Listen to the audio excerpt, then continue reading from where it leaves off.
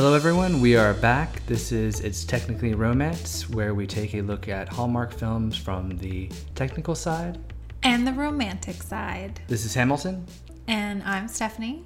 And today we have a very special episode for you guys. Yes, we are thrilled to have Nathan Michael Fletcher here today.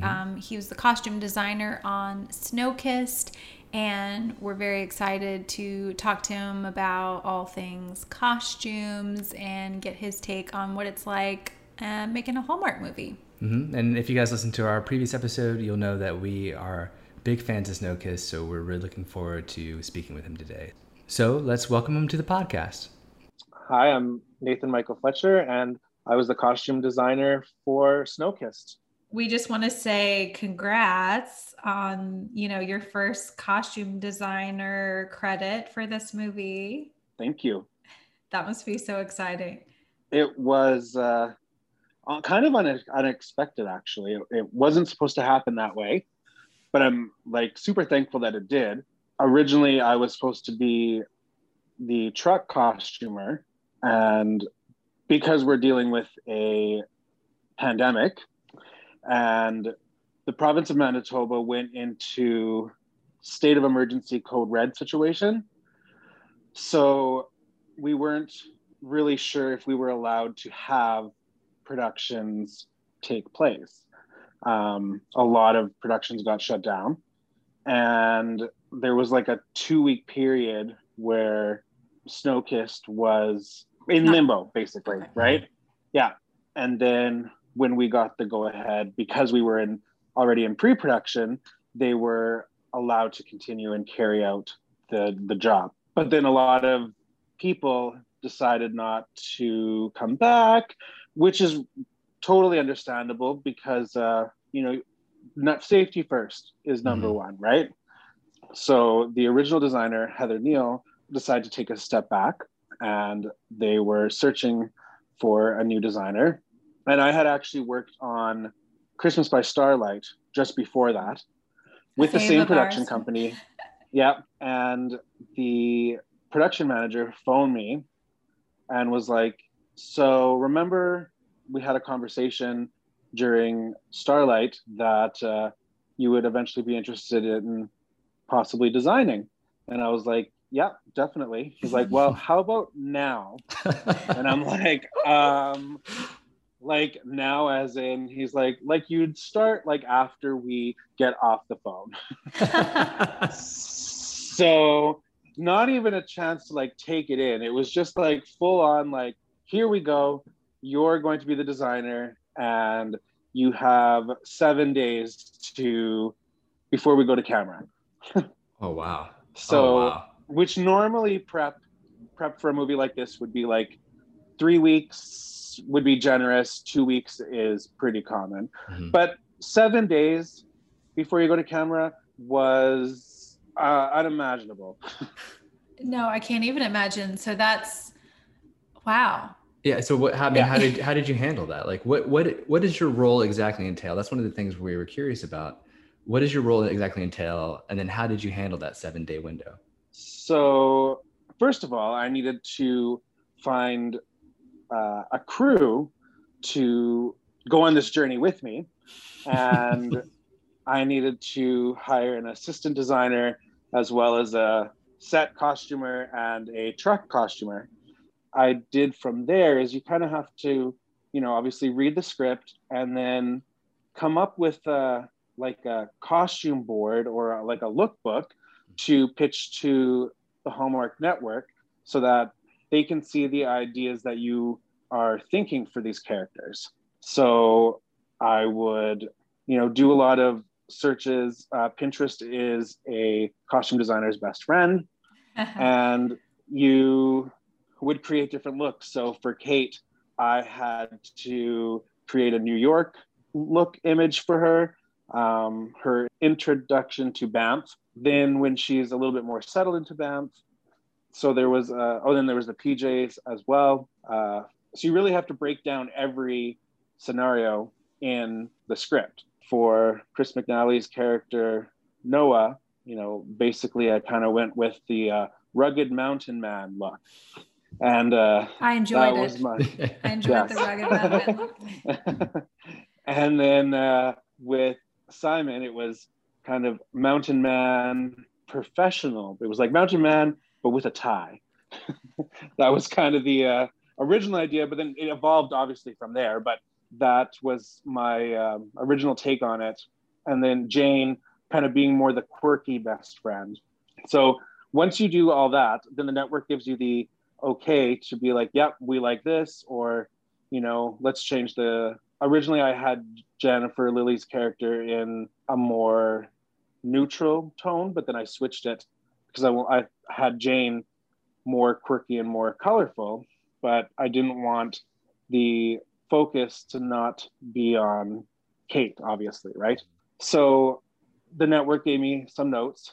Everything basically was spot on for what they were thinking as well. And now it was time for shopping. Well, in Manitoba, during that 7 days, I think on day 3 of prep, the province went into complete lockdown.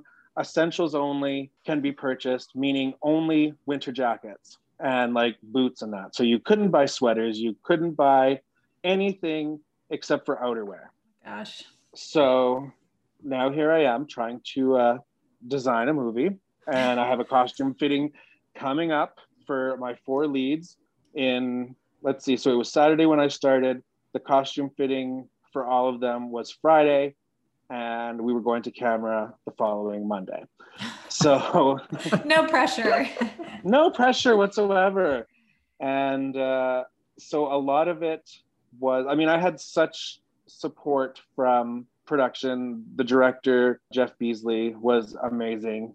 Every step of the way gave me words of encouragement and that, and helpful tips. So the Cartel Pictures Canada was the studio that we were doing this movie with. They had a costume warehouse, so a lot of it was stock that I had pulled for the movie. And then there was a few rental houses that we had rented stuff from. And then online shopping became the thing that we did. So the biggest challenge was not so much the shopping, it was how are we going to return the stuff that we're not going to use, because Manitoba was not allowing any clothing to be returned during this time. And there was no date as to when we would be allowed to return any items that we did not use. So strategically planning, I learned how to strategically plan during that 7 days, really. Yeah, this is kind of just being like thrown into the... Yeah, it's trial by fire. Yeah. It's a total trial by fire for you. Absolutely. And there was a lot of scary moments, I would say, that I was like doubting myself. But at the end of the day, like I said, my support system was amazing. And we hit it out of the ballpark. And my first initial fittings, they were a hit. The network really liked them, and the cast really liked them. So I went from there. Basically, out of how many, I think I probably had to fit maybe like almost 50 different looks plus on Jen Lilly. Oh my goodness. Yeah. And normally on a lead, they would give, 3 hours, sometimes 8 hours. No, generally an 8-hour day to do a costume fitting. We had 2 hours because of the quarantine period. She was isolating in Winnipeg for 14 days. So as soon as she got out of isolation, she needed to go see the hair for hair tests, makeup tests, and costumes. And plus we also had Chris McNally coming in that day as well too. So time was not on anyone's side, but I found especially not on mine. But they were great. They were fantastic. We got the looks that we needed approved to at least get through day 1 of filming. And the challenge then for me was how do I take all these looks that I have and assign them to each specific story day in the script and make them work as a whole.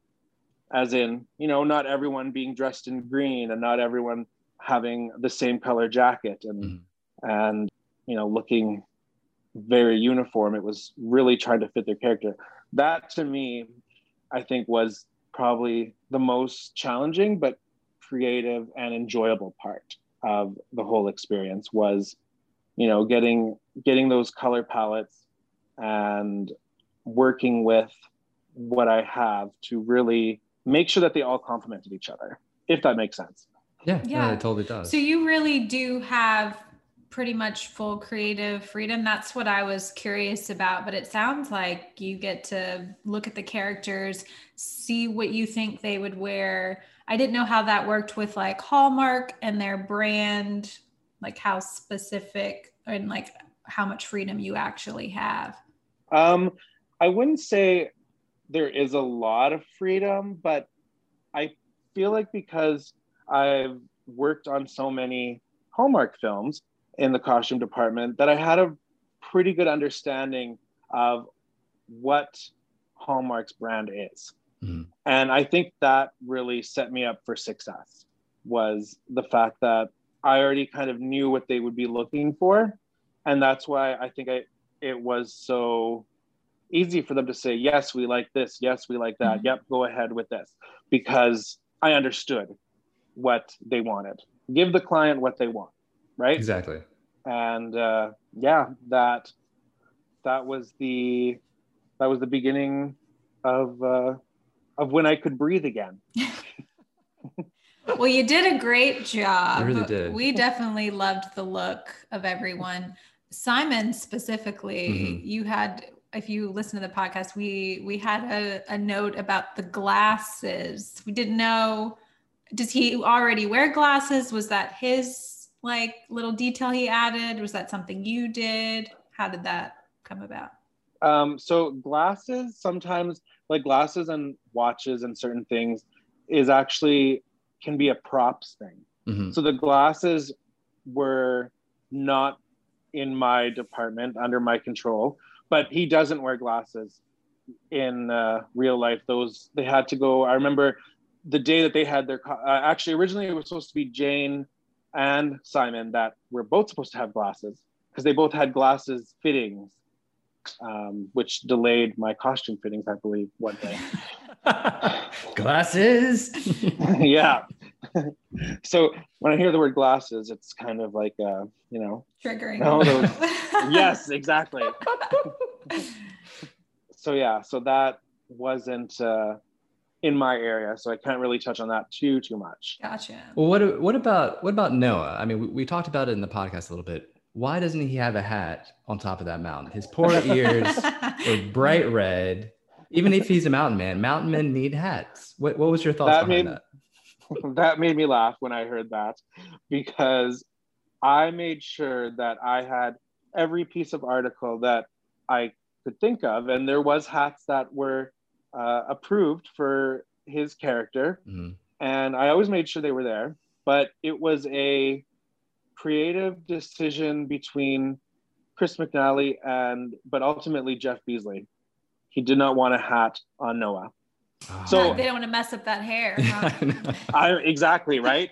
See, and for Leanne, the head of hair department, she was like, anytime you want to put hats on them, go for it.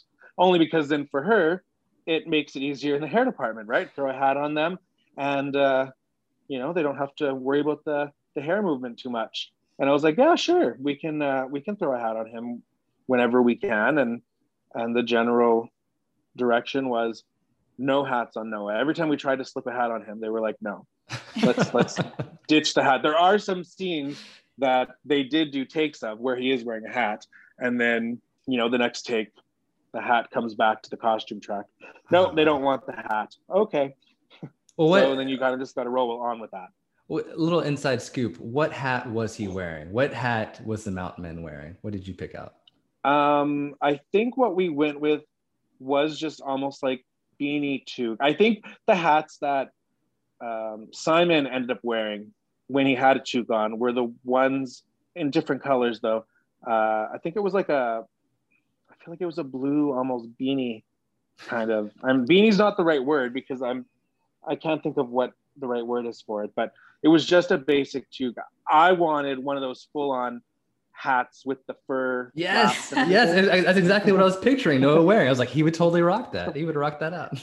And we did have one there, but that one was never even looked at. They were like, no, that's definitely not a possibility. So, which is too bad because I think it would have worked out brilliant, right? But I mean, don't get me wrong, I think it turned out great. But yes, the red ears, that just goes to show you how cold it really is in Manitoba. How hard is it to film in that kind of weather? Really, it depends on the day, but you kind of get used to it and dress for it. I'm sure the actors have a different take on it, especially if they're from LA or somewhere that, doesn't have snow and are used to the sets department putting down fake snow, right? It can be very, very challenging. And I guess it's almost as annoying as filming in rain, but instead of just rain, you also have the temperatures to deal with as well too. So shorter times to film because you're trying to warm up most of the time. Gotcha. Yeah, because when they're up on that mountain, there's really nowhere for them to go to warm up in between takes, I'm assuming. Well, and the stuff in the mountain was done in Banff. So the one thing I wanted to touch on from the podcast that you guys did was we only filmed, because Banff is in Alberta, which is a different province. We only filmed in Banff for 2 days. The rest was all done in Winnipeg. Okay. So it's like the other film. We got to get to Winnipeg because whatever those shots are, I mean, it's beautiful. Yes. A lot of it, it was, the B&B was Winnipeg. The shots that you see where they're up in the mountain and the gondola and there was a few other scenes I think that we did as well that were in Banff, but majority of it was done in Winnipeg. Wow. On a place called Pine Ridge Hollow, and also the owner of Pine Ridge Hollow, the owner's house. So we had 2 locations, and the owner's property had 2 houses on it, which worked out because they used one for the writer's house, and then a 5-minute walk over was the main house where they shot most of the stuff for inside the B&B. Okay. And fun fact, they also used that for the offices for New York as well. Really?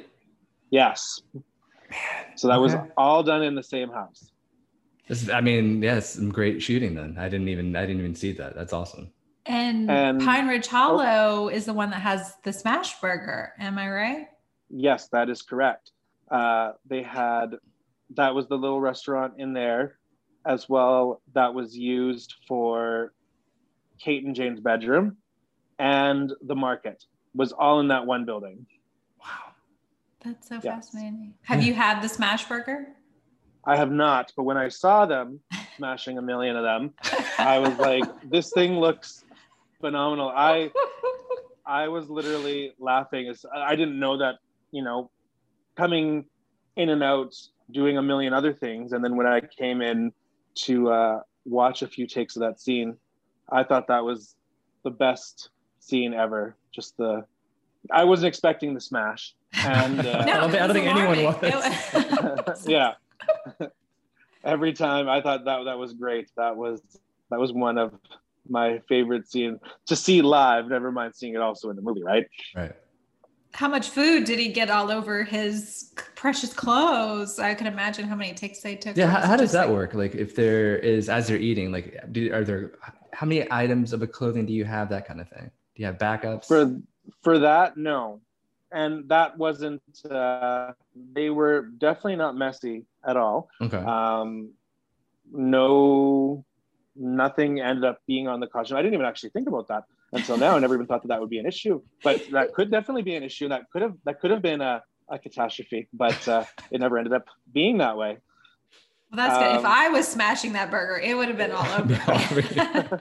Right. The one thing that I was going to say that we did have extra costumes for was for a scene that actually never ended up being shot. So the gondola scene was not supposed to be. Oh, that wasn't right. That was originally the biggest hype of the movie was ice wall climbing.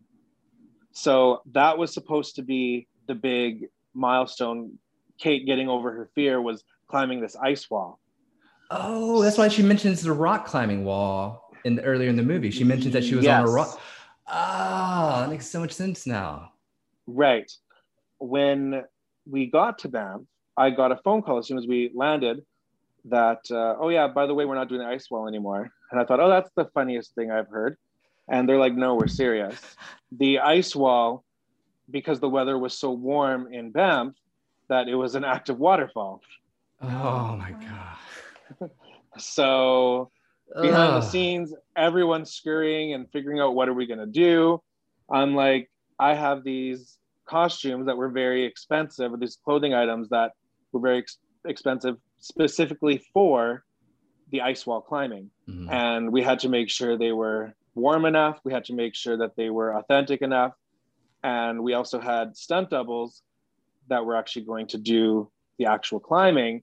And I needed duplicates of that. Oh, so not only did I have, a jacket that was $700, that was $700 times 4, not including the pants and everything else.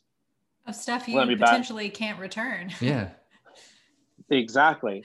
And the other thing was, before we left for Banff, there was, because of our store closure and everything, we had to pre-order stuff online and have it shipped in. So my assistant was doing the online shopping and sending it to Winnipeg. And here we are, 2 days before we leave for Banff. No, nothing's arrived. The day before we go to Banff, no, nothing's arrived. The day of Banff, no, too late, we're on a plane. So I had to go and shop for specific things that we needed for Banff while there. Wow. Because our orders never came in. And I also had extra suitcases that I had to bring with me because I couldn't do any clothing returns in Winnipeg. I ended up taking them in my suitcase. And as soon as I got off the plane, I was at the stores in Alberta returning the clothes that I couldn't do in Manitoba. So my mind already was like, everyone's like, oh, it would be so nice to go to Banff. It would be so nice to go in the mountains and everything. Yeah, it would be nice, but this is definitely not one of those trips. Some people got to go to from the airport and go and just relax for the rest of that day.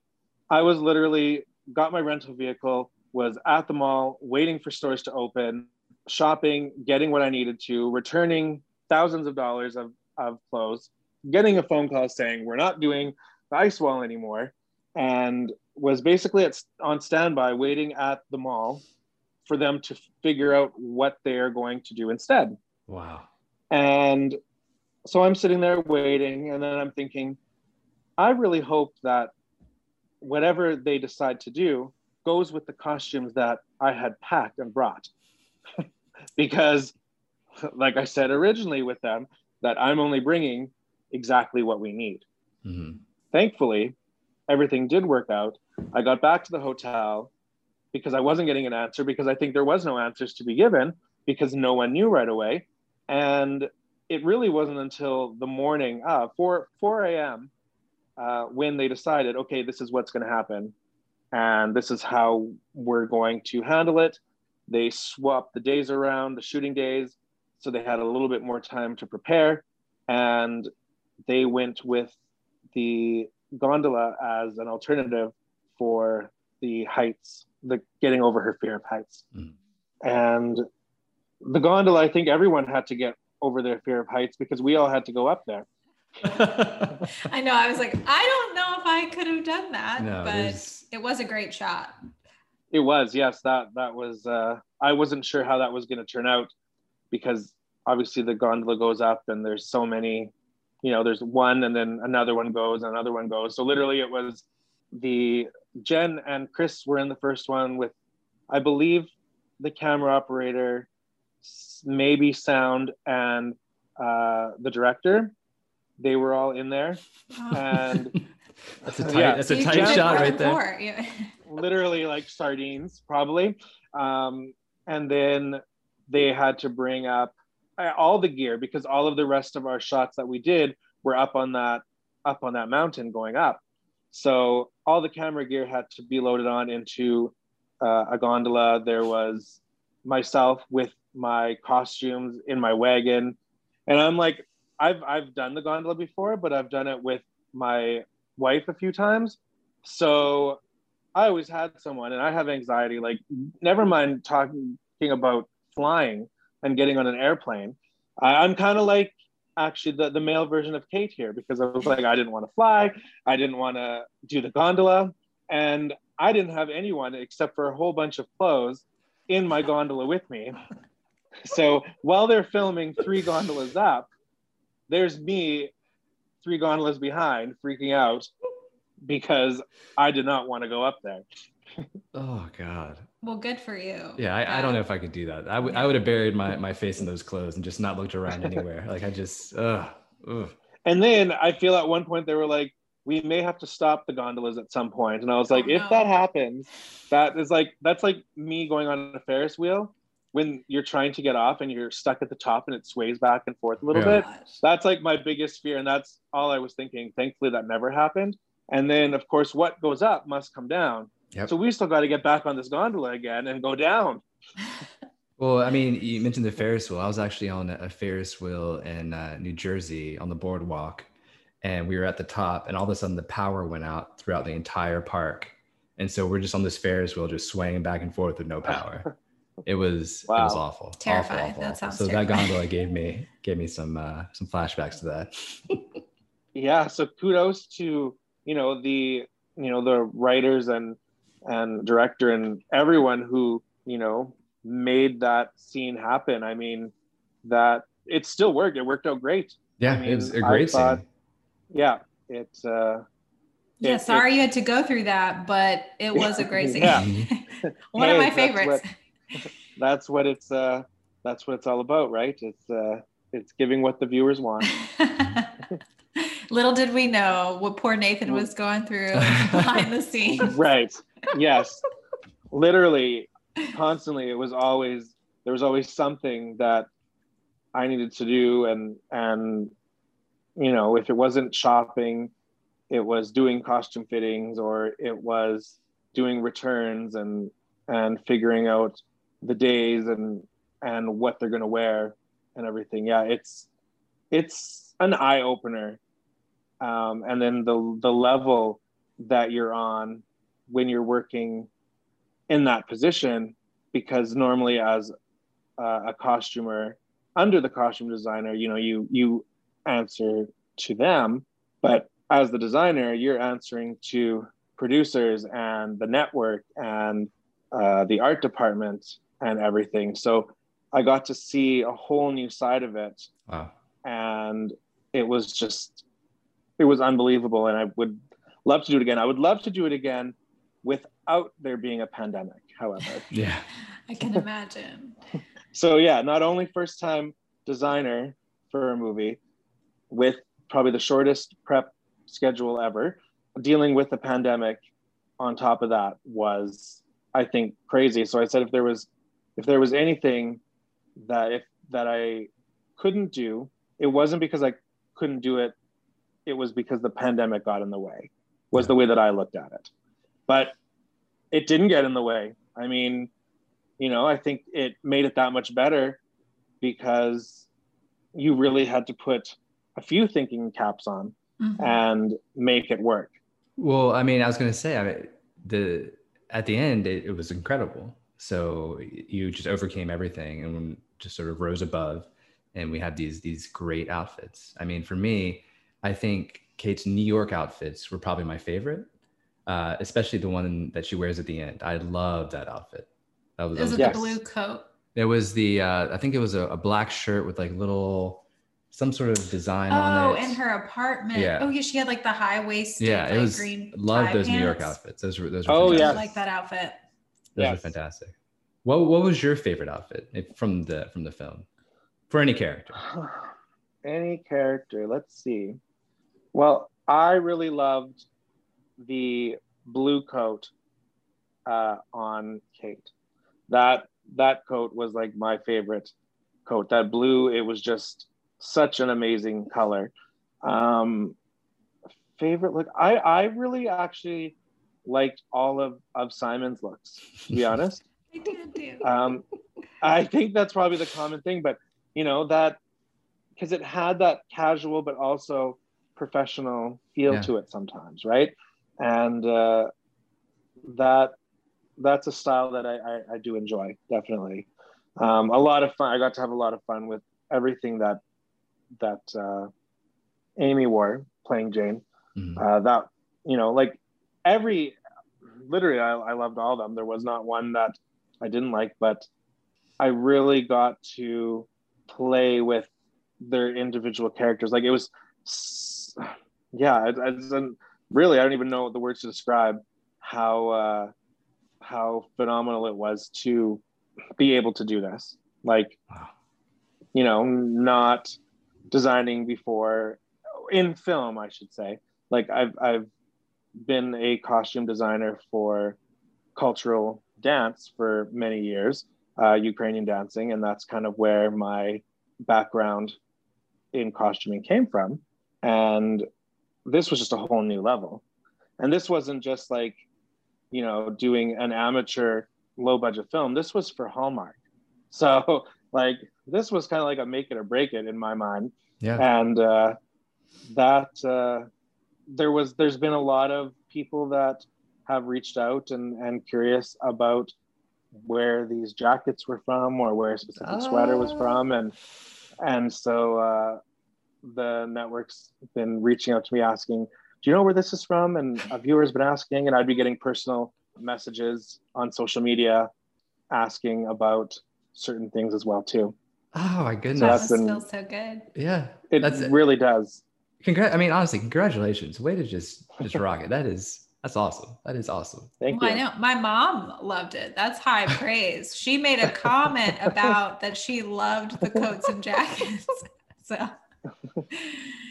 it was that excellent. You've done well. I mean, 90% of what people see are the clothes. Yeah. Right? Like sometimes when I'm watching a show, sometimes costumes can be distracting because either they don't work, they stand out in the wrong way, but sometimes, or I feel like they can work when you don't notice them or when you notice them, but in a positive way, right. Like when you're really drawn to it.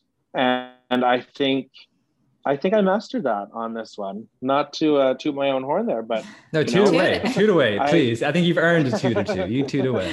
Definitely, it's so fascinating to hear, like, all that you have to go through. I don't think people realize, what all goes into it. So, yeah, it definitely has its own little behind the scenes. They're always showing on films like behind the scenes of with the actors and stuff like that, but really you could make a whole film and documentary behind the scenes in the costume department, because the challenges you have to go through and everything, it's unbelievable. But a lot of people that were either thinking about doing this movie as a costume designer, and they were on the fence, especially with the pandemic and that, and with the short turnaround, they didn't want the stress of it. To be honest, I did not feel okay, except for maybe like 2 days I felt stressed, but like a lot of it I felt calm. And usually I'm, full of anxiety, but I was calm and I just went with it.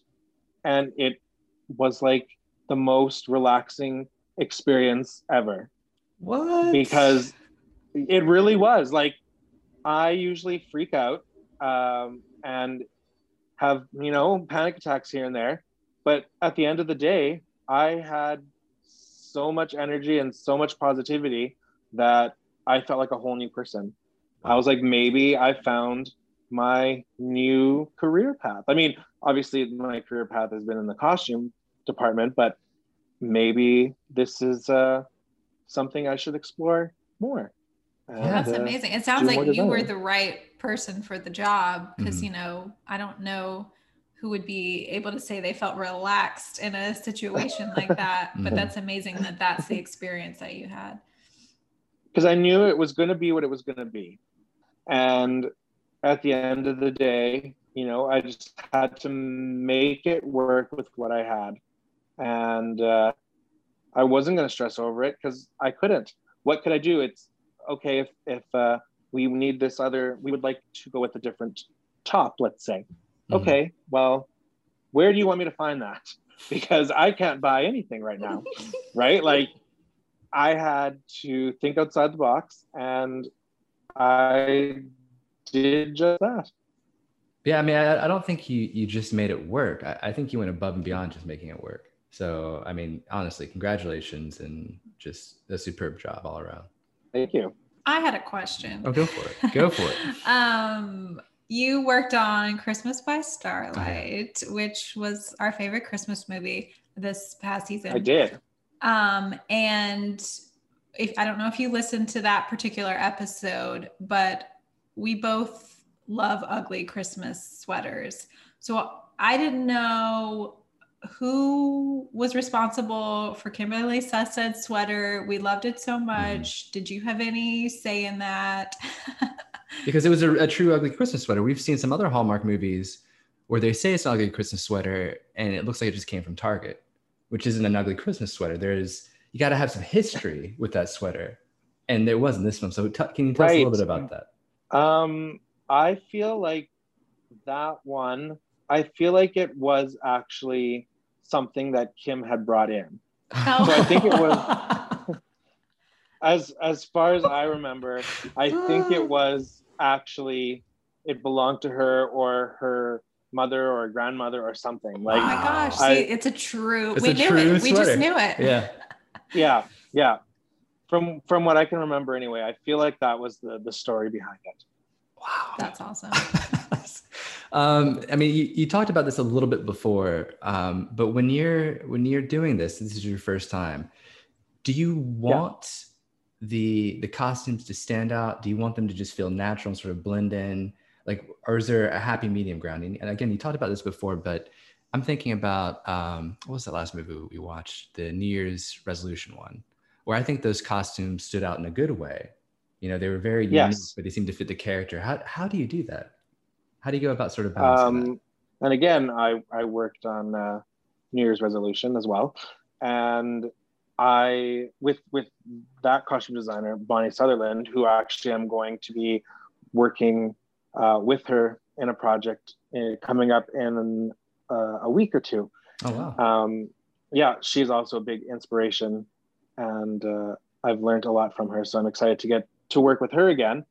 So I feel that you want certain things to really stand out. So like, for example, when Kate was in New York, everyone was kind of very neutral. So like lots of blacks and grays and beige and stuff. But that's why I wanted her specifically in that electric blue coat, because you want to see, like, this is your first meeting of her. So that specifically was something that, yes, you wanted her to pop and stand out, to show that she is the lead and she is in charge.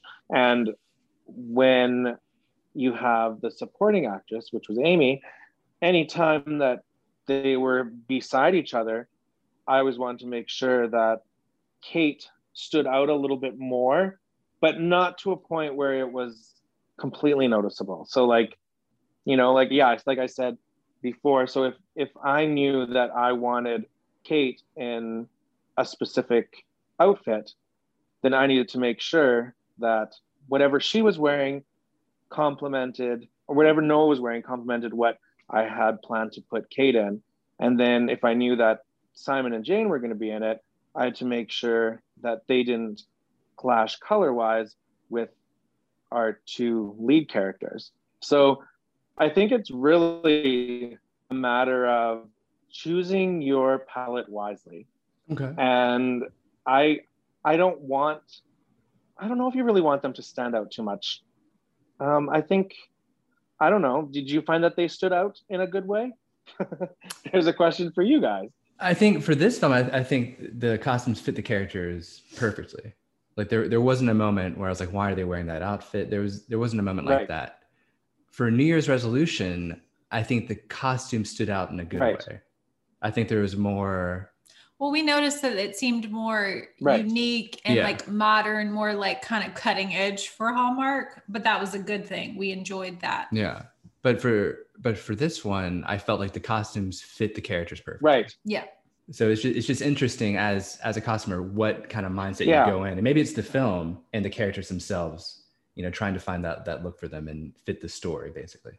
I think so. And I think that maybe, you know, knowing that a lot of it was going to be shot outdoors. And the difference, I think, with this one is that a lot of our background color palette was white, where New Year's resolution, different scenario, right? There was so many different events that you couldn't really pick a palette because Chinese New Year's is going to be different from, you know, the Roaring Twenties event and the Polar Plunge, right? Like, so you got so many different scenes and so many different backgrounds that, you know, Bonnie did an amazing job on that. And this one, it was very consistent when it came to the story, right? It was always in Banff, and except for New York. So New York, it had that little bold color pop, but there wasn't that. Really, it was one of the first Hallmarks that I worked on that never really had a big gala scene, right? Where normally the main has a, you know, usually it's a fancy red dress or something. Yeah. I found that the red dress is pretty iconic when it comes to leading lady in Hallmark. Mm-hmm. But this one didn't have that whatsoever. You're absolutely right. I didn't even think about that. Yeah, there was no ball scene. Yeah. Her coat at the end was a little fancier, like that blue coat with like the sash belt. Yeah. That was like your equivalent of a red dress. That was your red dress moment. That was one. That blue coat was the same blue coat in the beginning. I wanted to be full circle. Oh. Yeah. That was my idea with that. I really wanted her to, like, we played it so that she'd be more in the pea coats in the beginning of the movie. Right. And then then she slowly started to warm up to the idea and get more comfortable. And that's why then you see puffer jackets. And that's why then, you know, and with the exception of the day when they went for the interview, I had her a little bit more dressed up for that. But I wanted her to be more relaxed as she went along, because that was what her character was getting more comfortable, right? Yeah. And then when she came back to New York, you know, I went with her black coats because, you know, she wasn't feeling it anymore, right? Wasn't going to her to get her bagel and stuff like that. and I always called that coat the depressing coat, because that's how she was feeling, I think. Yeah. And then I figured, okay, she's still a New York girl. So her coming to back to the B&B, I was like, I could put her in a full-on, you know, Banff look, mountain girl, I guess we can call it. But it didn't fit right. I still feel like, you know, that blue coat would make a statement that she's coming from New York. She's getting her life back again, and she's positive, she's happy, she knows what she wants. And I also want to touch on where you guys thought that she thought that it was Noah, but it was really Simon. I thought that was funny. I think that wasn't originally scripted, and I don't know why that came about, but I kind of do, I guess you could say. I think it was, I don't want to say it was my fault, but I didn't realize that. Okay. What have you done? I didn't realize that if you watch that scene again, and if you looked at the outfits, that's the one time where Simon and Noah are almost wearing very close clothing, where the color palettes are the same. And it just happened to be that way. And I didn't realize it until I actually came onto set, where I was like, ooh, and I was like, they're kind of a twinning moment here. Twinsies, right? So I was like, oops. But my whole plan for that, because I only had limited supply of outfits, and you never want to play the same one twice. But I wanted to kind of up Chris McNally's look there to kind of be like, find his nice sweater. He kind of gets more a little bit kind of I tried to make it so that he impresses her a little bit more, and his look also takes a change, but in a more stylish way near the end was my goal. And I don't think that outfit that he wore in the final scene it never got its moment. That's the one thing I wish, that I would have played that outfit in a different spot, or that it was seen in a different way, because it never did play the way that I wanted to. But yeah, I think because I dressed them so alike, it was kind of an oopsie on my part. But it is what it is. I think I thought it was kind of funny, to be honest, when I watched it. But I did too. She's the one that didn't think it was funny. I thought it was funny. To me, it was obvious it wasn't Noah, but I did love when Simon turns around and gets to take his glasses off. Yeah. Yes. But she could have also been let weaken. In her defense, she was just so determined, right? That her vision was clouded, let's say. Yes. And, vision was clouded by love. Right. She was looking at the clothes, not the hair. The similar. Yeah, she's just going right to Noah. Yeah, that's right. And originally, I think, and the reason why also that the outfits became very similar was because that was one of my high stress days, we can call it, where, because again, the pandemic seems to be a common theme around this time of our lives, and our set costumer was sick that day, but not with the virus or anything, but because of specific if you had more than 2 symptoms, you weren't allowed to come to set that day. So that happened to be that day, as well as a day where I had all my fittings for the chocolatier and the wine cellar and the cheese lady. Like, everyone was coming in for a fitting that day. I didn't have anyone on set. We thankfully found someone to come in probably maybe an hour before I had to do all my fittings, and they've never been on set before for costumes.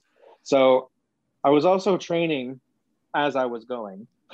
And at one point, my truck costumer, Kristen, was like, so this is a new outfit for Simon. What shirt do you want? And I just kept saying, this one. And I kept saying gray. And, oh yeah, let's do the gray pants because Noah's not in them. So she just went with what I said because I'm the designer. And then after lunch, before we were going to shoot that scene, I saw him walking out and I was like, what are you wearing? And he's like, whatever you put out for me. I had him in, and I was like, fair enough.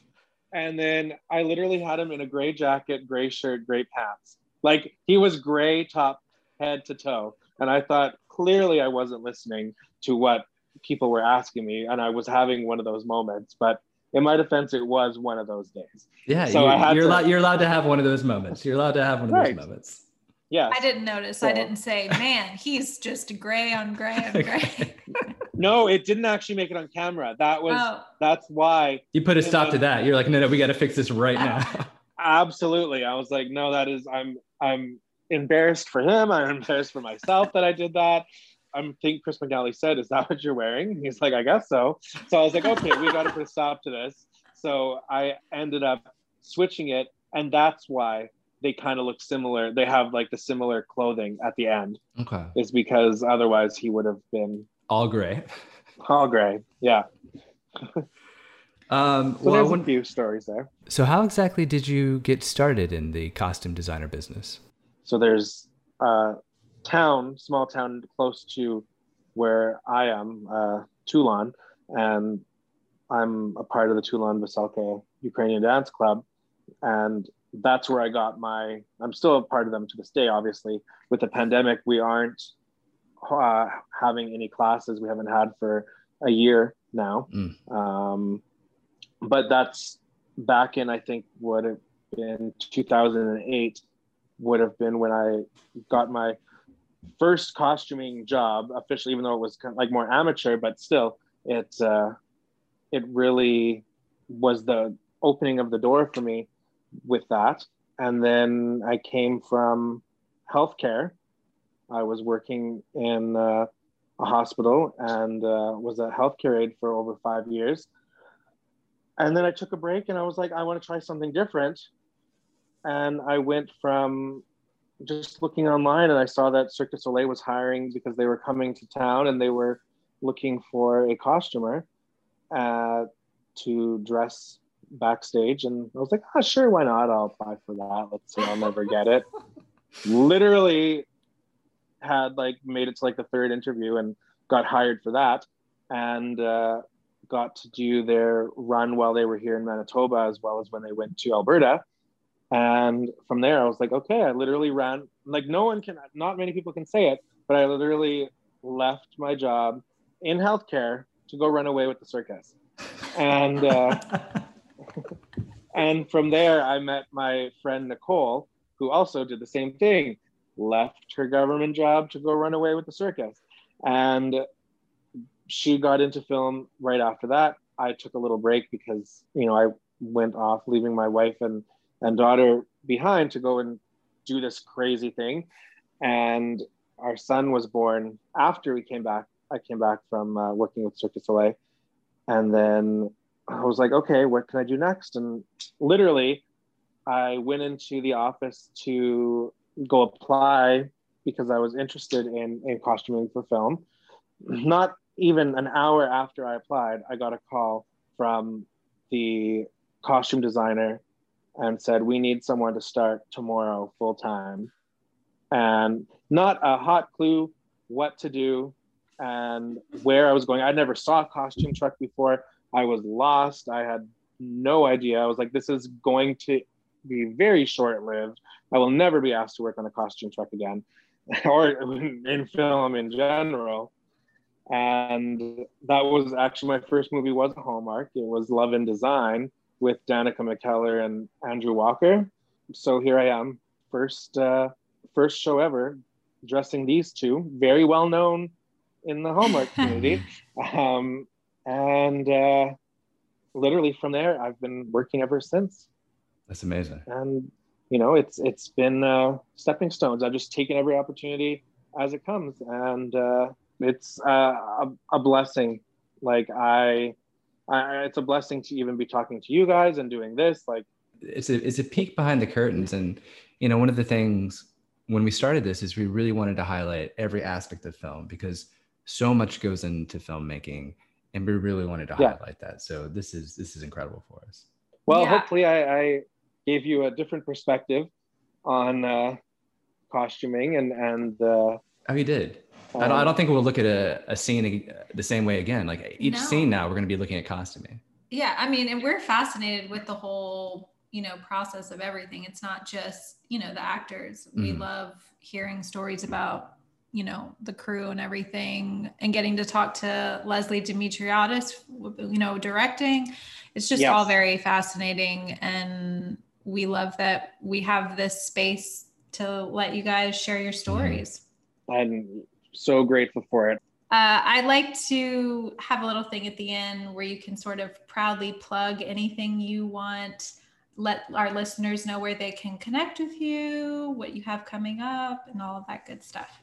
Sure. So I kind of already gave a plug to my Ukrainian dance group, Tulon Veselka Ukrainian Dance Club. You can find them on Facebook under Tulon Veselka Ukrainian Dance Club, or Instagram at Tulon_Veselka. You can find me on Instagram under Nathan.Michael.Fletcher, as well as on Facebook. I have a Facebook page, Nathan Michael Fletcher, as well there.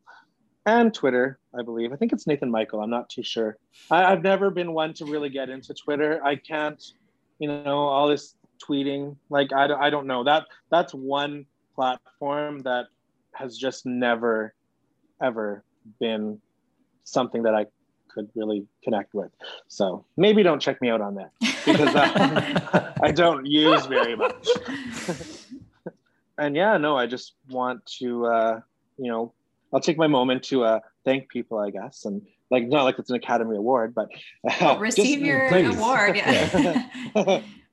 No, just to thank everyone who I've crossed paths with in the film industry. And, every costumer that I've worked with, every designer has made an impact and has made me the person who I am today. But I couldn't have done this or be doing any of this if it wasn't for my wife, Jessica, and, our 2 kids, and letting me go out and work crazy long hours. And sometimes we would be 14 hours on set a day. And because I live in a small town, which is an hour north from Winnipeg, there would be nights where there'd be weeks where I wouldn't be able to come home because it just wasn't practical. I'd be spending more time driving to and from, commuting for 4 hours as opposed to sleeping. So I'm grateful for having her in my life and being very supportive of my career choice, especially after leaving healthcare, 9-to-5, Monday to Friday job, to go run away with the circus, and then have a schedule that you just don't have a schedule for, which is film. And that, again, is one of my gray days, was the prep and not being home. And because of the pandemic and the complete code red situation. And I remember we were in a parking lot. We just met up in a parking lot because I didn't want to put them at risk, because I was, working on the film, and I didn't want to, not that I was contagious or anything, but, spreading germs, right? Like, So that was the hardest moment on the film, besides having to see that gray on gray. That was pretty hard too, but this was hard on an emotional level, seeing your family, your wife and your kids, and you couldn't even hug them, right? Like, that one moment was just like, okay, maybe I don't think I want to be a designer. But after that week, and that was in the 7-day prep, so you can imagine that was a very stressful week. Yeah. But it wasn't until being on set and production was in full motion that was when things got more relaxed.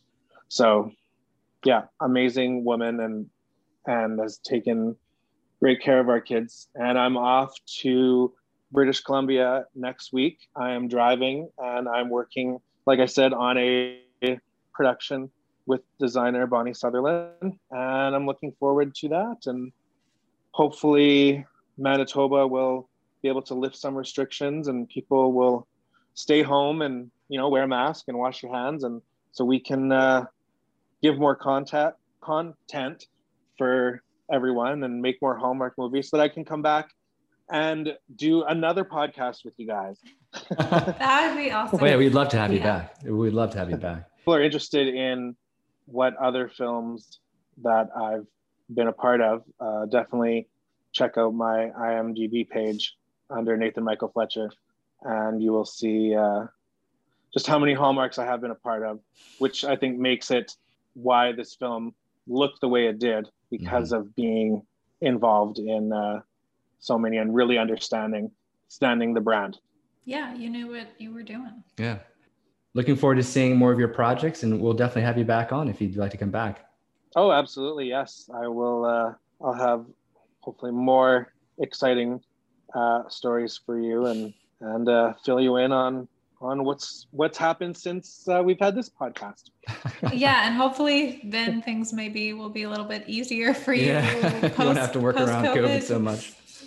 Right. Now that would be the biggest thing. Is I would love to see and do a show that doesn't have this many restrictions to it, and I'm hoping that one day we will get to go back to experiencing life as we once knew it, right?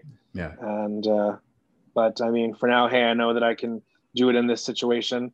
There's nothing. I think if I could do it now, there's no reason why I couldn't do it in the life that we once knew.